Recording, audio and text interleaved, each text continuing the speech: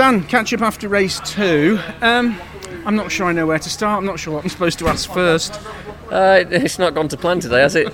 It started P1 for race 1 and I think P28 for race 3, so it's not really gone to plan.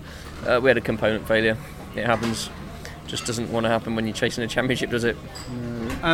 What was going through your mind when you had to come into the pits? Because Gordon came in as well. Yeah, Gordon came in for a different reason. His clutch exploded, which was obviously not great either. Yeah, I mean, I knew the race was over because we just had no power. So, yeah, it is what it is. You know, I guess the only thing that we were trying to get through our heads is let's try and fix it, get out for a few laps and see if it is fixed before we jump into race 3 with another potential problem. You know.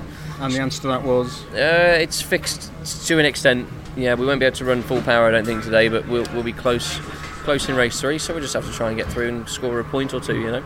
I guess that's it. You're chasing whatever points you can get out of this weekend now. We're scrabbling now. We're scrabbling for points, which we didn't really want to be doing, to be honest. But you know, we are where we are ultimately. It all went wrong this morning, I guess. You know, we didn't capitalise on race 1. Just set up temperature change call just didn't quite work the way it should have done.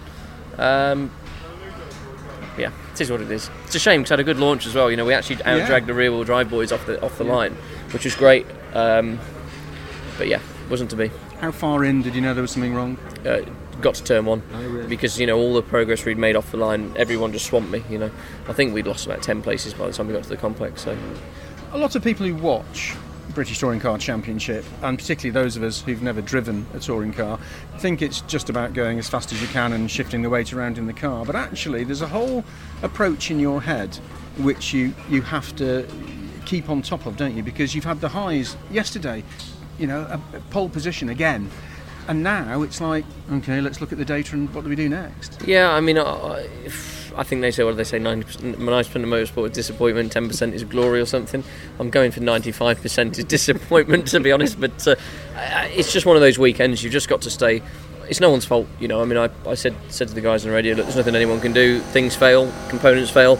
Let's just keep our chin up and just see what we can do in race 3. But every day's a school day, isn't it? Absolutely.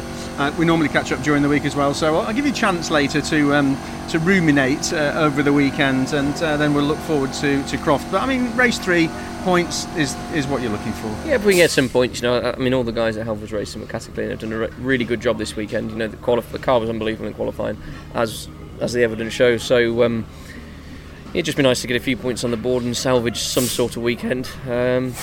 You know, luck's got to change at some point. So I think we used all our luck at Alton Park. I think I need to go and pay the luck man some more money. Run out.